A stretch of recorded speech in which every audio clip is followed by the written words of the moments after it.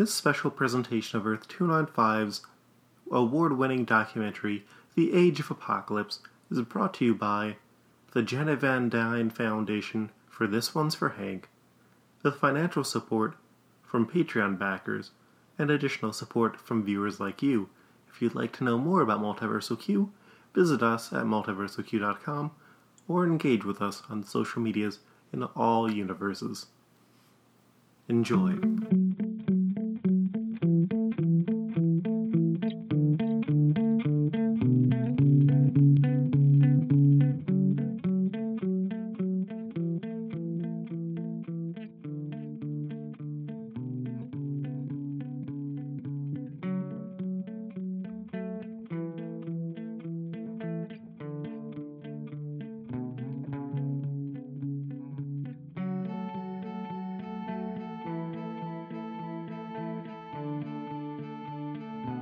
Episode 5 Blink's Rage. You've tortured and killed a lot of people over the years. So tell me, how's it feel knowing you're about to die? Clarice Ferguson. Clarice Ferguson had grown up in the Age of Apocalypse, shaped by the hate that Apocalypse's rule had incorporated into her life, but also with the compassion that Magneto's X-Men had provided. Saved early on in her life from the slave pits by Sabretooth, the reformed former Horseman became a father figure, teaching her what she required to survive. Yeah, Blink was a very, unique individual. One of the only people in the X-Men who were actually born after the Age of Apocalypse. Being rescued by Sabretooth really gave him and her a very powerful connection, as she saw him as more of a father. But despite this harsh environment, Blink was not immediately hardened into the warrior one might expect. Instead, she was even almost removed from the X-Men after disobeying some of Magneto's orders by actually killing the Impossible Man, who was a dignitary from the planet Pop-Up. Determined to actually rectify the situation, she buckled down and tried to become a much stronger leader in the X-Men in order to prove herself as one of the best. Her attempt to enter into the good graces of Magneto sent her into the Negative Zone, a subdimension where she had hoped to recruit the Bellurians, a race that also sought to depose Apocalypse. Unfortunately, her plans failed as her trip to the Negative Zone left her with amnesia, and shortly after she fell in love with Amur, a rebel who was seeking to overthrow Blastar, Lord of the Bellurians. Soon after, the pair were captured, and Amur was revealed to be Annihilus, the former ruler of the Negative Zone, who had been reverted to a human form. Clarice escaped, but was unable to save Amur from transforming back into Annihilus, as the Negative Zone returned to war. Having lost her love and the potential allies, Clarice returned home with more maturity.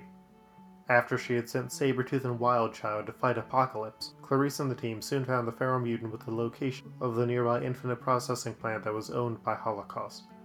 The X-Men invaded and quickly found Sabretooth chained to a rock, savagely wounded from his fight with Holocaust. After the raid began, Clarice faced Holocaust, defeating him and sending him into the tanks of genetic material, while the rest of the team fought to free the captive humans who were being harvested en masse to create alpha mutants by harvesting them for a rare chemical inside their bones. Holocaust was not down for long, though, and returned to fighting Kevin Sidney, a shape-shifting mutant known as Morph and Rogue. An errant comment on Apocalypse having Charles, Rogue's son with Magneto, destroyed Rogue's self-control, and she quickly began pummeling the son of Apocalypse. Holocaust teleported away with Bobby Drake, also known as Iceman, risking his life by pulling Rogue out of the teleportation field, calming her down and preventing her likely death at the hands of Apocalypse's army that would have waited on the other side. Meanwhile, Sabretooth, recovering from his injuries, met back with his adoptive daughter, and the team stood ready to destroy Apocalypse once and for all. The Magi. Now I lay me down to sleep. I pray the Lord my soul to keep. If the Magi come before I wake, I pray the Lord my soul to take. Children's Prayer. The Magi were an organization that stood at the heart of the Empire, second in importance only to the Infinites that were Apocalypse's standing army. They were born from the mutant Jamie Madrox, whose abilities to create individual clones of himself had been perverted by the genetic manipulations of the Beast. The clones had been designed to be blank slates, shells that Apocalypse could mold to his need. While the Magi were one of the few part occult composed of his clones, there were a few exceptions, such as Richter and the Brotherhood of Chaos. Cloaked in robes for worship and armor for battle, the Magi were the eyes and ears of the Empire, a religion bent on worshipping Apocalypse from their cathedral base in Quebec. The Magi served a variety of purposes in the Empire of Apocalypse, from being priests who never saw combat to handling information that could not be trusted with other mutants. That was the benefit of having people who were, for the most part, the same. While there were some Magi who were outliers, who had personalities that could not be correctly affected, they were rare and were quickly disposed of. But until that point, they were some of Apocalypse's most trusted servants. As Pietro's team reached the cathedral, they found themselves confronted by the father of the Magi, Jamie Madrox. He was a prisoner who prayed for the release of death as more and more of his energy was sapped for the massive army of the Magi. As the Magi swarm closed in on the other X-Men and Bishop, Pietro was troubled by the idea of killing an innocent man. Pietro and Sean Cassidy soon found themselves greeted by the Horseman Abyss, who was out for revenge. Abyss found himself in his area of power, as an early confrontation with Sean Cassidy had left the mutant with the fear of Abyss. The Horseman fed on that fear, and Pietro's fears, over the fate of everyone else on the team, as well as Bishop. Ultimately, Abyss provoked Cassidy to a fight, destroying a good portion of the castle with his sonic powers, killing Abyss and himself as the cathedral crashed around them. Despite the sacrifice made by one of his friends, Pietro still debated leaving Jamie alive, but in an act of self-immolation, Jamie used his remaining energy to destroy all of the clones, leaving the Magi across the globe as empty shells. The remaining X-Men returned to the X-Men mansion in Westchester County with Bishop. They were victorious, but Pietro was emotionally broken. Nate Gray. Those who witness what happens here can only watch in awe of Nate's raw power unleashed. It is as though after hearing all their lives that no one would ever come forward from the darkness that Apocalypse has plunged them, there stands before them a ray of light. Forge.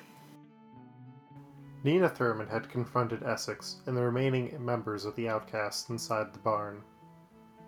She was a mutant with the power to manipulate luck, and was joined by Caliban, a mutant tracker, and Grizzly, a bestial mutant known for his penchant for mass murder. Her luck-based skills paid off as her own men attacked the Outcasts. Mastermind and Toad, less designed for combat, were quickly killed, though Domino's own agents also met their fates at the hands of Forge and the other remaining Outcasts. Domino's distraction for the loss of her team members allowed Nate to end up attacking her. Using his psychic powers, Nate forced her to relive the deaths of everyone she had ever killed, leaving Domino a shattered husk and showing Nate that he was prepared to face Apocalypse. Domino was a very sick and sadistic individual. She used her powers of skill and luck to try and increase her own ability to kill, especially for Apocalypse. Apocalypse knew that Domino was the best because she would be able to take out opponents quickly and quietly, and was able to quell other mutant uprisings and any other sort of human interactions that might have caused disruption in his empire. Shortly after the fight, Forge discovered the body of Brute, and his murderer, Mr. Sinister, waiting to confront the leader of the Outcasts, so that he could guarantee his mentorship of Nate. Sinister then casually murdered Forge, whose cries for help brought in Nate. Seeing his weapon against Apocalypse repaired, Mr. Sinister revealed himself to Nate as his creator, along with revealing Nate's ultimate purpose, to destroy Apocalypse. In a rage, Nate attacked Sinister, killing him, before heading off to face his destiny. Nate reached out to find a Magneto, who he had once psychically stumbled onto before, and now found the leader of the X-Men captured in the Citadel of Apocalypse. Upon arriving there, Nate felt drawn to a pair of mutants and found his genetic parents, Scott Summers and Jean Grey. Meanwhile, Sinister got up, believing wounds to be illusions allowed by his shape-shifting body, only to find that he had actually been heavily wounded for the first time in ages, and he would be left to die alone. Though his mission had been completed, as his weapon to destroy Apocalypse had been sent after his target. Come together. He knows Holocaust. Stare into his eyes. Look for that trademark fire of defiance. See instead the smoldering ash of defeat. Apocalypse. The reunion of the mutants at the ruins of the Xavier Mansion was bittersweet. Piotr and Catherine had rescued his sister Illyana, but at the cost of their students. Nightcrawler had returned with Destiny, but at the cost of Avalon and his mother Mystique. Gambit, Lila Cheney, and Jubilee had been successful in their mission to capture the M'Kraan crystal, only to be betrayed by Guido Carosella, one of their own members. And Alison Blair and Benet Duparis had lost Charles, the son of Magneto, who was now held in the Citadel of Apocalypse at the heart of his empire. They were soon joined by Sabretooth's team, returning from Chicago and the destruction of Holocaust Infinite's factory, where the team had almost fallen apart. Meanwhile, in the Midwest, the Human High Council had begun their bombing runs, killing millions heading to the east coming for Apocalypse. At the same time, in the former New York City, Apocalypse stood resolute with Magneto, his son, and the M'Kraan crystal all in his grasp as the sea walls started to move forward, an act that without defenses would kill the Eurasian population. And here we have the preparation for the ultimate conclusion. Apocalypse had everything that he needed in his hands, in his grasp, and he could have ended the X-Men here. If he had murdered Magneto, if he had murdered his son, if he had taken the M'Kraan crystal, who knows what he could have done. Luckily, the X-Men were there to stop him. Meanwhile in heaven, swarms of Infinite soldiers came to shut down Warren Worthington III's club due to his acts of treason. Warren was resolute and made a stand, igniting his club before escaping, looking for Shan Koi-Man. When he discovered her, he found that she had been processed into an Infinite. With nothing left in the world but a life, he sacrificed himself, destroying the shield generator that would allow the X-Men and the Human High Council to attack directly. The pieces had fallen into place, and only needed to be assembled. A failed start. I'm off to a land of dreams and schemes. Ta-ta! Give my regards to Ragnarok. Henry McCoy. Using Blink's powers, all of the X-Men were united in their final raid, hoping first to open the slave pens, only to find them empty, the result of Jean Grey and Scott Summers' concerted efforts. When the X-Men then reached the M'Kraan crystal, a further complication occurred. Destiny learned that only herself, Illyana, and Bishop would be able to enter into the crystal, since they had no counterparts in Bishop's timeline. Now, who knows why this might have happened? Still, little is actually known about Bishop. He claims to be from another timeline, but magically, he does not have a counterpart here on this Earth. But as this also comes into effect, we start to see that potentially Destiny and Illyana were dead in his timeline if they were to be the only two that could come with him. Everything seems to be kind of curiouser and curiouser as they also happen to be the two key pieces to the puzzle for trying to undo Apocalypse's actions, that only they would be the ones to be able to go with him. Nate Cray, now claiming his biological mother's last name as his own, stormed the Citadel, freeing Magneto as the X-Men sought to protect the M'Kraan crystal from the waves of Infinites and mutants still loyal to Apocalypse. Illyana's powers were unlocked with help from Destiny, allowing her to send Bishop home, where he was not seen again, and the world did not end. Piotr, meanwhile, went into a frenzy, worrying about his sister's disappearance, forcing Remy to kill him in front of Illyana, who had just returned from inside the crystal. The final battle. Survival of the fittest? Indeed. You preen and posture as if you were the first dictator to discover the concept and stake the world's fate on its nonsense. As a child, I heard the very same babble from a Berlin house painter. A madman whose Aryan race tried to wipe out all that deemed dirty or impure. And do you remember who won the war he began? The weak, who rose in righteous triumph to overthrow the strong once and for all. Your day, Apocalypse, has indeed come and gone. Magneto. Meanwhile, Jean Grey and Scott Summers led the former captives out of Apocalypse's citadel as the Human High Council's bombing moved over what had once been New York City. Jean moved to protect the city with her psychic powers, only to be shot by Alex, who then shot and killed his brother Scott. In a fury, Weapon X killed Alex and then went to cradle his love Jean as she died. Nate Grey, meanwhile, met with Holocaust and the two fought. In the battle, Nate attempted to impale the Son of Apocalypse, but instead stabbed him with a piece of the M'Kraan crystal, which teleported both of them away into another dimension. And as Magneto faced Apocalypse, he performed a gambit as he stalled to build power, until finally he was charged with enough energy to rip Apocalypse in half, killing Ansaba Noor and ending his empire. The massive magnetic wave released by his power echoed through the city, disrupting the weapon systems from the Human High Council's bombing run. And for the time being, the world was safe. The Age of Apocalypse was ended, with great cost and casualties, but it was over nonetheless. Aftermath. For the next few days, the world was in shock. They had been freed from the Empire of Apocalypse, and now they were free to start their new lives in that aftermath. Roving bands of infinites still roamed the countryside, now beasts without masters.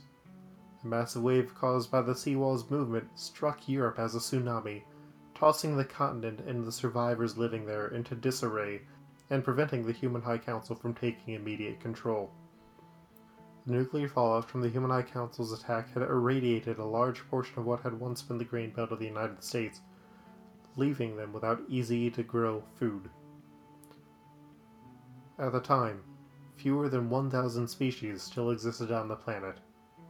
But if nothing else, it was a start where humans and mutants could come back. With the Human High Council in disarray, the world looked to Magneto as its leader. Assembling the mutants and humans that he could, he found those gifts that would benefit the world that he had been left.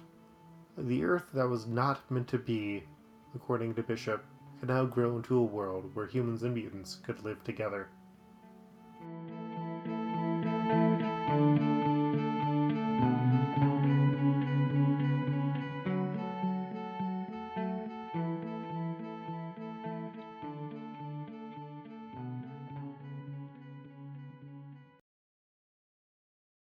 You've been listening to the Age of Apocalypse miniseries, presented by Multiversal Q. To find out more about Multiversal Q, go to multiversalq.com or find us on social media. If there are things that we got wrong, you're probably thinking of another similar but slightly different universe. Have a wonderful evening.